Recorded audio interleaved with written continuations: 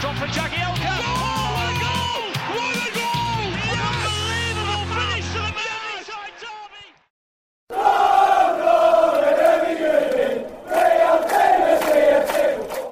Hello and welcome to this week's episode of the Toffee Blues Opposition View.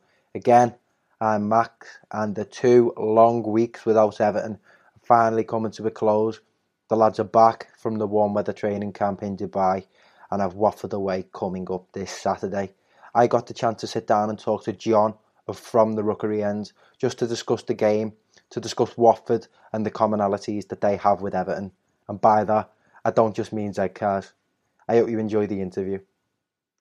We're now joined by John of From the Rookery End. John, thanks for coming on again, mate. It's nice to see you. No, good to, it's all right to see you at this point. I think you're an Everton fan.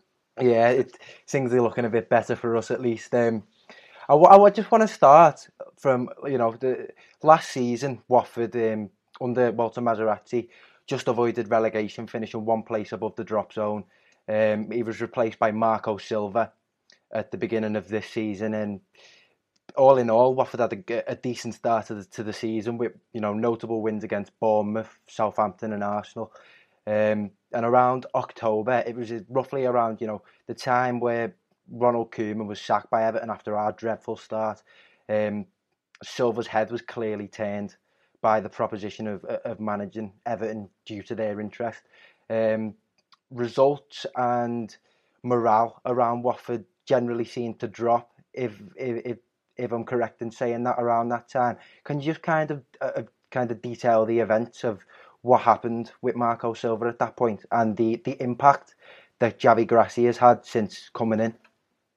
Well, I sort of think when a manager sort of gets what is deemed to be, I'm not going to deem it to be a bigger club and to sort of go in there to manage. It's really interesting, Marco, because what we felt was, on our podcast, we talked about it was, in many ways, if he had done and continued to do what he did at Watford in those first 10 games he had with us, he would have been knocking on the big boys. Even a season at Watford after the half season he had at Hull, in many ways, Everton would have been a step up, yes, with an established Premier League side, but not where he actually could potentially be. And it felt like, in terms of when Everton sort of were asking to speak to him, it was just a little bit too quick for him. He hadn't done enough. But what we feel, and again, we never know, why would that change things so much? Watford said he wasn't allowed to speak to them. Maybe he didn't, maybe his agent did, to Everton. But then clearly I think he then fell out with the management, the CEO, the chairman. And that's where his sort of head was, I don't want to do this, or I don't want to do this, but I'll just get through this. His motivation, and therefore his motivation of the players, sort of really went off. And like you mentioned Mazzari, and not the same thing, but there was a thing in the last year where when he lost the team, but then he was stuck around to the end of the year. And I do think Marco would have stuck around to the end of the year if things hadn't gone as bad as they went. And with any manager, with the number of as bad results we had and the bad performances that we had, that he wasn't going to stick around. And since Javi has been with us, you can see, we lost our first game away at Southampton in the FA Cup, but we are still a side stricken with injuries. He then set up brilliantly and motivated brilliantly a side against Chelsea. Yeah, I know they're just Chelsea again, playing Barcelona later tonight as we record this, but they're not what they were, and they've certainly had a manager that's lost his motivation, his mojo, I think, a little bit as well, and he just motivated what we knew was a good bunch of players to play a game, and it was a fantastic thing to watch. So I think he sort of found what we saw under Marco in some players, and with a few coming back, hopefully, we'll be even a step closer to what we were achieving. I can't sort of say that 3 of our injuries you would call key. So you mentioned it. I just want to bring it up, that game against Chelsea. It was a game that really grabbed the national media's attention rather than just local media for Watford. It was a tremendous performance, albeit a poor Chelsea performance, but a tremendous performance by Watford. a man of the match standout performer in that match was a man we're very familiar with here on Merseyside, Gerard Deulofeu. He's back in the Premier League, trying to figure his way out into the Premier League, as again he can't seem to maintain a place in that Barcelona side. When he was at Everton, he was very much a player that tested the fans' patience.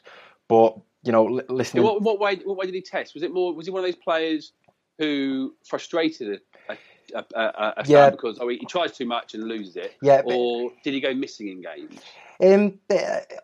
It was pretty much his decision making was, I think, a major factor. It was kind of when he got the ball out wide, it was always the same trick: try and beat the man and whip the ball in the box, and it was very inconsistent with the balls that he put in.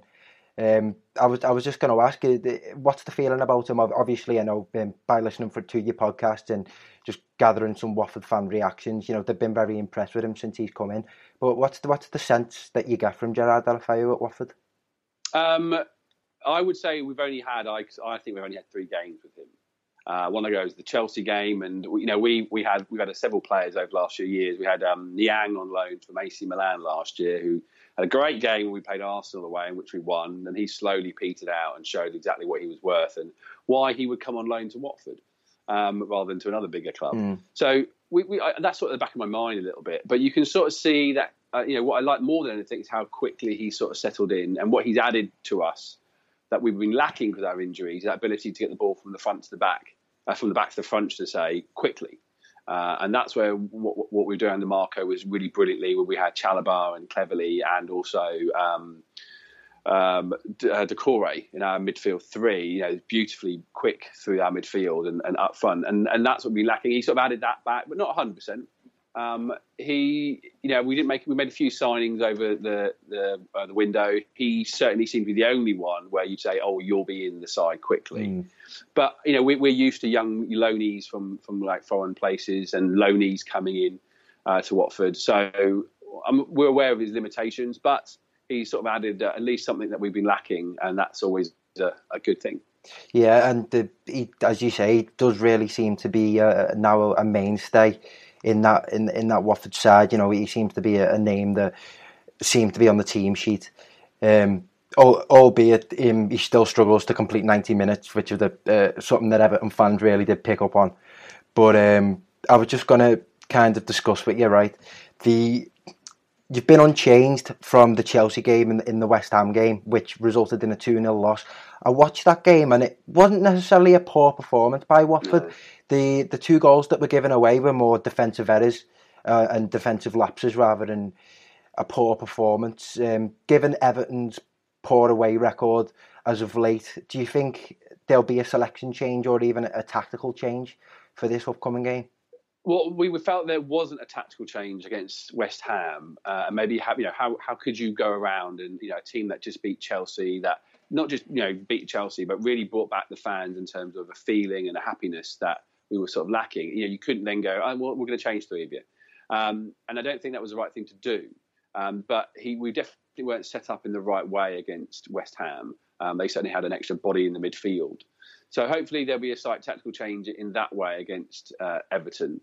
There could be, like say, defensively, we have been very weak, but defensively is where we've had sort of several key injuries to the lineup. So we haven't been necessarily consistent, and you hope there might be some players. We haven't had a full, who's going to be back, who's going to be back on the bench, who's going to be back maybe starting, where that might sit. I can't see huge amounts of change in terms of the starting 11, but maybe a slight change to that formation to play against Everton. And you hope that as a manager for his 3rd game that West Ham was in England, he sort of went, "Oh, okay, that's how you what you get when you play against West Ham, and you don't play against big teams like Chelsea." So hopefully that was a learning experience for him. And how he sort of can, use those players, and also the 3rd game for him. So really seeing those players in their match mode. Yeah, you said there, Olivier Doucouré is a name that seems to be attracting a lot of attention due to his performances this season. Are Watford hopeful of keeping hold of him, or can you see him eventually being let go and going to another side? He'll go to another side, guaranteed. I support Watford Football Club, and I'm used to that. We sold John Barnes to Liverpool in the late 80s. We've always been that club, and we will always be that club. And our owners at Pozzos have owned Udinese since the mid-80s, and that's how they've made money. That's how they've kept Udinese where they are. A bit of ability to find talents from around the world. One of them being Sanchez, who's now at Man United, of course. So that's what's going to happen. We bought him for 20 about 2 years ago. Didn't play for us straight away. Last year wasn't going to play. Almost went out on loan, but then with injuries, he came to the side and started to shine. And this year, he's really shone through. I mean, he is the engine. Him and Cleverley have done brilliantly in our midfield this year. So I think he will go. I think I think he could go this summer, but it would have to be good business. Yeah. We're all Premier League sides now. We all get plenty of money. It's not like we've got him and we're in the Championship. We'll be trying to claw our way out of it. So it should be for the right money. And personally, I want him to go to the right club. I don't want him to go to a club where he's going to be second or third choice and just sit around. He's still got some development to do. But he needs it in a different setup, just as every player does, to sort of keep making those strides forward. And you mentioned there, he has really been at the heart of that midfield. And obviously, from an Everton perspective, that first half at Goodison was a 45 minutes where we were going through a really bad run of form, played considerably poor in that first half, but Watford's midfield really did shine through in how you overrun us and how you cause damage. Who do you think is going to be the danger man? Who's going to cause problems for Everton this time round? Well, that midfield, that's like I said, that's where we sort of lacked a little bit. That game was Cleverley, Will Hughes, and Decore. We haven't really had a proper workroom three in that midfield for a while. Hopefully, Will Hughes could be back, but again, he could be one on the bench. So, we've still got Richarlison, who's causing issues for people out on the left, but he seems to be getting a lot of attention from defences and getting covered quite a lot. So Decore still, I think we stop the season now, and that's stopped the season at many points throughout the year so far. He will be our man of the season, player of the season. Our hard-hitting danger players just aren't fit. Firmino, who's on our right side of defence / midfield / winger, he's back and forth and pretty special. So I don't really up front. We're not going to scare you up front. That's the biggest thing because Deeney isn't scoring and neither's Andre Gray. So somewhere along the line, hopefully our midfield will score some goals. But exactly what that midfield will be, we're not 100% sure. So just on that note, and finally, just to close it, what's your prediction for the game on Saturday? 2-1 to Watford. Well, in some ways, I don't know really, and I think we're still trying to, like you said, the thing we've discussed.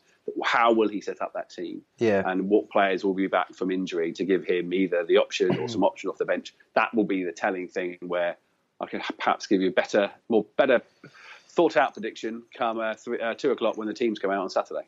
Well, as an Evertonian and watching all of their away performances over the last, however long, it really wouldn't surprise me if Watford did come away with the win. But let's just hope that you're wrong. So, John, thanks for coming on, mate. It's been great to have you. No worries, anytime. So, there we have it. Let's hope John's wrong with his prediction and the Blues pick up all 3 points on the road this weekend. Thanks for watching, and remember, if you're enjoying the videos, to like, comment and subscribe. I've been Max with the Toffee Blues.